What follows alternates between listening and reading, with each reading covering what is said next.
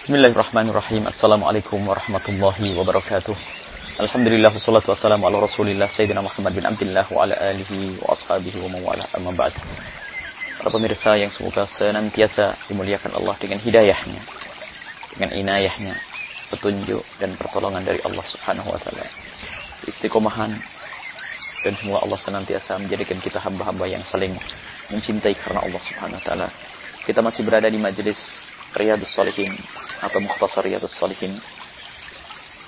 Yang kita masih pada bab sedang di dalam beribadah, al-ittisab al-ibadati. Nabi menghimbau, mengajarkan kepada kita agar di dalam melakukan ibadah adalah tidak berlebih-lebihan. Biarpun ada berlebihan yang tidak sampai derajat haram, akan tapi bukan sebuah keutamaan. Jadi dalam kita beribadah hendaknya kita selalu mempedulikan jasad kita. Dan juga ternyata harus mempedulikan siapa yang ada di kiri kanan kita. Tidak ada baiknya seorang yang Masya Allah setiap saat kerjanya hanya iktikaf di masjid. Kemudian setelah itu pulang sampai di rumah melanjutkan lagi sholat di musolanya. Setelah itu membaca Al-Quran sampai istrinya pengen dia ngajak ngomong saja nggak berani. Keindahan apa yang ada? Tidak. Apakah itu dianggap amal yang memasukkan dia ke surga? Tidak, istri punya hak untuk engkau tersenyum dengannya. Anakmu punya hak untuk engkau bermain dengan mereka. Lihat, ketahuilah bermain dengan anak-anak juga ibadah. Menghibur istri adalah ibadah. Jangan dengan hawa nafsu beribadah. Lakukan sholat di masjid, lakukan sholat fardu, ketambahan ba'diyah, qobliyah. Kemudian sampai di masjid, sampai di rumah. Kalau melihat anak-anak kita lagi senang menanti kedatangan kita, mainlah dengan mereka dengan senang. Kalau sudah mereka puas main, Anda mungkin mau melakukan sholat, silakan sholat. Istri Anda pun perhatikan. Inilah pendidikan dari Nabi yang sudah kita sampaikan pada pertemuan yang lalu. Dan ada lagi hadis Nabi SAW yang diriwayatkan dari Sayyidina Anas juga. Dakhal Nabi SAW al-masjid, dan Nabi masuk ke masjid. Nabi masuk ke masjid. Fa'idha hablun mamdudun baina sariyataini. Tiba-tiba Nabi melihat ada kabel memanjang. Kabel memanjang antara tiang dengan tiang. Faqala ma hadzal habl? Ini tali apa ini? Kok ada tali di sini? Qalu, para sahabat Nabi menjawab, ada hablum li Zainab. Ini adalah talinya Sayyidah Zainab binti Jahsh. Kenapa dipakai? Kenapa harus ada kabel ini? Fa idza fatarat ta'allaqat bihi. Kalau dia itu sudah lemas atau ngantuk ibadahnya, maka langsung menggantung di kabel tersebut, berdiri sehingga tidak ngantuk agar untuk bisa melanjutkan ibadahnya dan baca Al-Qur'annya. Pokoknya Nabi SAW, Nabi memerintahkan, hulluhu, lepas. Hulluhu, lepas itu tali.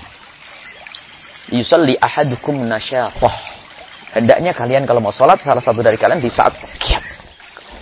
Wa idha fatara falyarkud. Kalau sudah mulai lemes ngantuk, hendaknya tidur istirahat dulu. Dipenuhi haknya. Saya mohon maaf, jangan berlebihan dalam makna ini sehingga nuruti ngantuknya terus. Bukan, artinya ya, orang tidur sehari itu harus ada batas, jangan kurang dari 4 jam atau 5 jam, begitu loh. Kalau mulai siangnya tidak tidur, semalam juga tidak tidur, ini salah. Artinya apa? Tidak perlu kita melakukan ibadah sampai memaksakan semacam itu. Lihat. Ini Nabi yang menyuruh hulluhu, lepas itu tali. Yang digunakan oleh istri beliau Sayyidah Zainab. Untuk apa? Untuk menggantungkan tangannya di saat beliau ngantuk. Tapi itu tidak disenangi oleh Nabi Sallallahu Alaihi Wasallam. Baik, hendaknya kita kalau melakukan ibadah, kita persiapkan fisik kita. Lihat, bagaimana kalau kita hendak berpuasa. Lihat pendidikan dari Nabi. Puasa itu bukan untuk menyiksa diri. Akan tapi untuk melatih hawa nafsu. Akan tapi tetap dihimbau dan dianjurkan kita untuk menjaga fisik kita di siang hari dengan bersaur di malam hari. Bahkan dikatakan sahur adalah sunnah. Sahur adalah sunnah. Di samping sunnah, lebih sunnah lagi adalah kalau sahur kita lakukan dalam keadaan kita sudah mendekati waktu terbitnya fajar. Lihat pendidikan indah dari Nabi Sallallahu Alaihi Wasallam. Jadi mari kita semua kalau ingin melakukan ibadah yang sekiranya semuanya jadi nyaman. Semuanya jadi nyaman. Diri kita nyaman. Masya Allah. Nggak apa-apa kita minum vitamin atau minum minuman segar. Di saat kita hendak melakukan sholat agar fisik kita sehat. Kemudian setelah itu besok di pagi harinya sehat. Nyaman. Allah. Indah. Seorang mukmin harus terlihat kuat. Bukan di kantor ngantuk. Di rumah ngantuk. Masya Allah. Penyakitan. Kalau orang penyakitan sakit bukan karena dicari-cari, adalah keutamaan dari Allah. Akan tapi kalau gak ada buah dari menyiksa diri, berpuasa, lihat berpuasa sendiri, lihat berbuka yang benar. Kalau berbuka sesuatu yang menjadikan kita itu bersemangat lagi, manis-manisan, kurma dan seterusnya. Dan namanya tahajud pun salat yang dilakukan setelah tertidur. Artinya dihimbau kita untuk istirahat, kecuali bagi siapapun yang punya pekerjaan di tengah malam. Pekerjaan di tengah malam, satpam, menjaga sesuatu yang halal, ada jihad. Maka di saat seperti itu hendaknya istighfar, beribadah dalam keadaan menjaga, untuk kalau bisa sholat. Kemudian setelah itu siang harinya beri waktu untuk istirahat, jasadmu untuk istirahat, dan istrimu untuk kau hibur dan kau senangkan dia. Ini adalah pendidikan indah dari Nabi Shallallahu Alaihi Wasallam. Maka kalaupun berpuasa yang wajar, ada sebagian berpuasa dengan macam-macam cara sampai puasanya nyambung, tidak berbuka menyambung lagi, itu haram, namanya wisal. Dan intinya juga, kalau kita berbicara, kita sambung dengan hadis-hadis sebelumnya bahwa ada yang namanya memerangi hawa nafsu. Memerangi hawa nafsu, ada memerangi hawa nafsu agar kita tidak makan berlebihan. Ternyata memerangi hawa nafsu di dalam beribadah. Ada loh orang ibadah dengan hawa nafsu, ada. Pengen malam itu, karena aku harus sholat 100 rakaat, hawa nafsu. Dipikir sudah bisa menjadi kekasih Allah dengan yang demikian itu. Tapi ternyata yang menyuruh itu adalah syaitan. Karena setan ingin menjatuhkan dia dalam kebosanan. Setan ingin membawa dia dalam ketidaksukaan dalam ibadah. Karena ibadahnya capek. Akan tapi kalau orang ibadahnya Masya Allahnya, istirahat terlebih dahulu.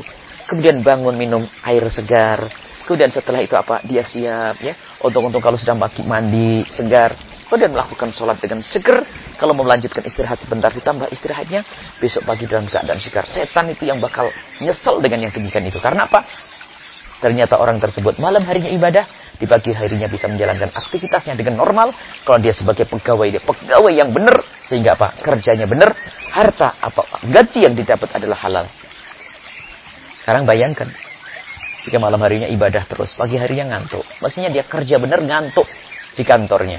Ngantuk waktu dia harus melakukan pekerjaan yang dengan pekerjaan itu dia digaji. Gajinya haram. Karena dia tidak serius dalam beribadah. Baik, inilah pendidikan dari Nabi SAW.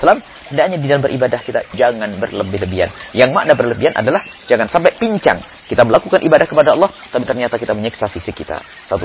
Atau menjadikan keluarga kita tidak merasa enak dengan kita. Atau anak kita.